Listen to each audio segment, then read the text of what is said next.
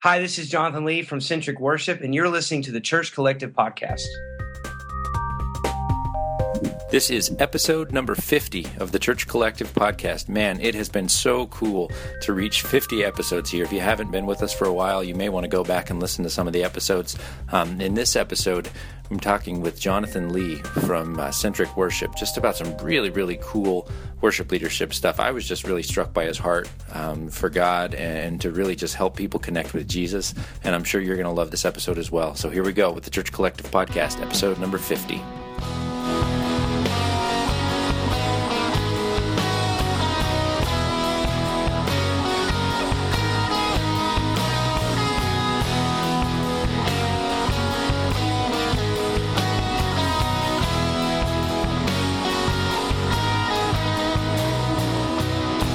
Worship retreat was my first time to be a part of that, and it was incredible. We, you never know what to expect from those things. I knew we were going to be recording an album, and I knew that they needed to get songs from that retreat. So so I wasn't sure if it was going to be like when we get there, it was like going to be like all of this pressure, like, okay, we love you, but we need hit songs type thing, and that's never a good idea. But man, to me, the first night we got there, we had a bonfire, and we heard from the hearts of the leaders of Centric Worship. And one of the things that they said was, guys, we brought songs this week in case we don't get anything. So we want you guys to know that there's no pressure. We just want you guys to go after Jesus. And then they gave an opportunity for everybody to kind of share their heart around the circle and kind of just, their story a little bit. And the theme that everybody kind of kept saying was, man, I'm tired of being tired of just writing songs to get a quota or writing songs for radio. I just want to write about Jesus and just give him glory. And so it kind of gave this collective permission. I kind of liken it to, we were allowed to be wild horses and just run and be who God created us to be. And it was like, okay, this is the direction we want you to run in, but run as fast as you can and run after Jesus. And so for me, that opened up the whole week. Yeah. Just on the right tone. We prayed, we spent time in the presence of God. And that just kind of set us up for me to have an unbelievable, refreshing week that I can't wait till next year. It was incredible. Yeah, that's cool. So how did you guys land on, I guess that maybe talk a little bit about the songwriting process. How many songs did come out of that? Did you have to pare it down, or were there just like two or three that just stood out and you're like, these are the ones, and we know it right out the gate? After the first day, Steve was starting to get concerned because we had so many great songs. And, and you're thinking like, okay, we want to do maybe like a 10-song compilation CD. And we got like 4 or 5 great songs the first day, and was like, whoa, okay. If today is any sign of what's to come, we're in trouble. And we ended up getting close to 20 songs that week. I think the final number was like 16 or 17. And of course we didn't record them all, but I feel pretty safe to say we could have. I don't think there was really a bad song that week. Yeah. But yeah, there definitely were a few that had stood out that I think were specific for this project, that the guys from Centric Worship were kind of like, that fits exactly where our heart and our vision is. Sure. And, going back to what I said before, when I think when you take creative people and they're allowed to be who God created them to be, and they do it in the direction of the Holy Spirit and God leads them, it's amazing to see what comes out of it. So it was very hard for them to pick songs because there were really a lot of anointed songs that came out of that week. That's awesome. So tell me a little bit about the process of recording it. I mean, we were talking just before started recording this interview. You guys had this retreat, about 6 weeks ago, and now we've got the EP coming out here already. Yeah. Tell me a little bit about that process. Yeah, well, they had hired Michael Farron as a producer, and Michael had assembled an amazing team of musicians. I mean, we had guys that play with Michael W. Smith, Phillips Craig and Dean, Leland, just some incredible musicians. And so Michael had brought that team, and they had set up in the chapel that we were meeting at. And they spent the entire day. In fact, I was kind of felt sorry for them because we were in this beautiful location at the Whitestone Inn in Kingston, Tennessee. It was beautiful, but they spent the entire time in the chapel, just rehearsing the songs, working on the songs, and getting everything. And so they actually, I don't know if I'm supposed to share this or not, if I'm giving away like the secrets or not, but I guess they can edit it out if they need to. Sure. But I mean, they actually recorded the songs like a couple of times, just how they were going to play it. Yeah, sure. That way they had it. Just they already had like and then we played it live that night twice. Yeah. And so they had 4 times to go back and listen to if there were any mistakes they could, and that kind of helped minimize having to go back into the studio when they got back and fixing and overdubs. Yeah. So and that really, and because the idea when you're doing a live project is you want to capture those magical moments as best as you can, just where it's kind of free worship and flowing and get the crowd and. But that way, I thought that was a very clever way because it allowed them to kind of get the songs mixed pretty quickly so we could get it out. Yeah, that's really neat. So let's talk more. Maybe you could kind of say a little story about how do you blend? You're doing this songwriting, you're going on these retreats, but then you're a part-time worship leader at a church, or like maybe speak to that a little bit. Yeah. Man, that's a challenge that I'm trying to figure out. Me and my pastor have many conversations about it because it's tough, because, I've been excuse me, I've been a worship pastor for 3 years now. And so I feel like now I'm just starting to get my sea legs a little bit, kind of getting settled in and kind of understanding what's my role as not only as a worship leader, but as a pastor. And the challenge is time because it takes time to spend with your people and develop their team. I had a great worship pastor once tell me that like my job was like 20% platform ministry and 80% people. Yeah. And you don't really start understanding that until you kind of get into this job and you kind of start living it. And it's like, because when I first came in, I was spending a bulk of my time just making sure that our Sunday morning experience was the best that it can be. And we did a great job at that. But I started realizing that my team was suffering, their morale was suffering, just then spending time with them and hearing their hearts, hearing their dreams and the vision. And it's hard to balance it out with being a songwriter and traveling on the road. And so but in some ways, Ryan, it has been the best scenario because as a songwriter, I'm with my people, whether my team or church people, on a weekly basis, sometimes 2 and 3 times a week, maybe even more than that. Yeah. And so I'm getting to hear kind of behind the scenes where at least the heart of my church is at. And so it doesn't always transcend across multiple churches around the country, but more times than not, God is doing something in the hearts of churches around the country at the same time. Yeah. And so when I start writing a song for my church, that really helps me kind of understand maybe that this could be going on in the heart of another church. And so it kind of helps me keep plugged in. Sure. And also too, it helps traveling because when I'm in another church and I'm hearing the heart of the pastor, I can kind of go, wow, our church is going through that too. And how are you guys going through that? What are the things, what are the books you're reading? What are the podcasts you're listening to? And so, but if I'm being completely transparent and honest with you, it's a challenge because a church job is a full-time job. Right. It's, and it requires your full-time attention because people are people and they need somebody to walk with them.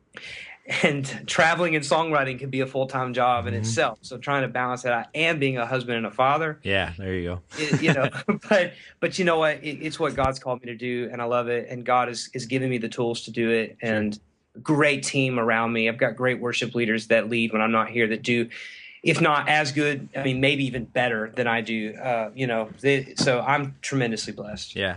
Talk a little bit about the discipleship process then. I mean, that's I'm sure there's guys listening to this who are leading week in and week out, and maybe the thought of not even being at the church for the weekend maybe scares them. Maybe they realize they don't have anyone that could actually fill those shoes. I know tons of worship leaders like, I can't get sick because there's no one else that could possibly do this. How could somebody step out and do that? Maybe talk about discipleship where you're doing it and where people could start on that. Absolutely. Well, one of the things that we have just started doing is we've started doing a thing called community nights, and where once a month we get the entire team together, and the idea is, okay, we're not going to rehearse, we're not going to go over anything musical, we're just going to spend time together. And I know it's not an individual discipleship, but it gives me a chance as the pastor of our team to share from my heart. But it also gives an opportunity that I let other team members share their heart. And, I mentioned earlier that I was talking to one of my team members today. He was sharing a word that the Lord had put on his heart. And he was like, man, I would love to share this with the team. And so I listen to his heart, make sure it lines up with my heart. And I'm like, dude, you have a green light. Next time we get together, I want you to share that. And it was just a message on humility. Yeah. And just something that the Lord had been bringing him through. And he's like, man, I just really feel. And so through that, we also have, I'm also kind of delegating certain things to my team. Like, that guy I was meeting with today, he's our band director. And so one of the things that I'm asking him to do is where I can't necessarily devote all my time to the band, I'm pouring into him with the hopes that he's going to go to his area of influence and he's going to pour into them. Now, my door is always open. My phone is always available. Anybody on the team has access to me anytime they need to. But just like I said, being a songwriter, traveling worship leader, and a worship pastor, husband and father, my time is not always available. And so my pastor has been a huge proponent of teaching us that we've got to move from being workers to equippers and then being multipliers, that we've got to recreate ourselves. And so that's my goal is I'm building up leaders underneath me, and then through them, they're building leaders underneath them. Yeah. And our core vision, Brian, is we just want to give people Jesus. That's really what our vision comes down to. And so I tell my team, you make sure you're giving somebody Jesus today, because everything else doesn't matter. If they have Jesus, they have everything that they need. In the discipleship process there, could you maybe speak to the tendency for a worship leader to maybe feel threatened by trying to train someone to be better than them? I know that's a paradigm for sure. It is. And we've battled some of that here. I've battled it. We have some young, talented kids that come in. I say kids. I look a lot younger than I actually am. But yeah, we have a lot of talented people that come in. And I've had to battle my own flesh of saying, wow, they got a lot of attention that week during leading. How do I feel about that? But it really comes down to the principle of giving Jesus. Like I teach my team, like we have no songs that are specific for anybody. So if I have a worship leader, we may have a girl that sang Revelation song 20 times. Right. Well, okay, it would be easy in her mind to think, well, that's my song. Right. We try to create a culture that says that's not your song.